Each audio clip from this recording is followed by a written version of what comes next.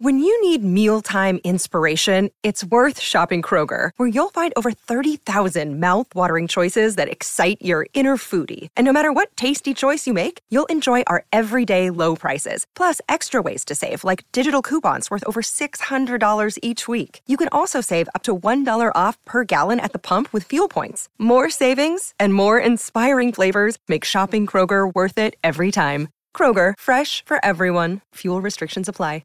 What did you make of this appointment, Wayne Smith? To me, the good news about it is no one else can have him. We've got him again, so no one else can say, hey, Wayne Smith, to be perfectly honest, mate, we don't want you going anywhere else. So what have you made of this news? Oh, no surprises, Smithy.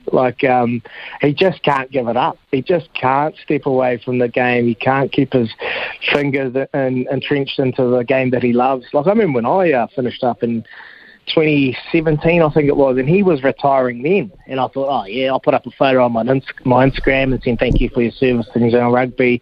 He's come back out of retirement 5 times since then. So I'm not surprised, and I can understand why he's offered his experience to New Zealand coaching. Look, he's the professor for a reason. You don't get that kind of title for nothing, because he's very innovative with his way of coaching. He looked at different ways the game should be played, and I think that's where New Zealand rugby has been lacking. And you look at the innovation that the Black Ferns were able to do in about 9 months' time. They went from being easy beats to world beaters and world champions. So I think it's a huge coup for New Zealand rugby. And I know Wayne Smith and Scotty Robinson, with that Crusaders history, the background, I think that would have been quite an easy conversation for him to come back. So, like you said, mate, we're going to keep him here. We don't want to offer any experience overseas. And I know England would have been dying to get him over there, but he's very loyal.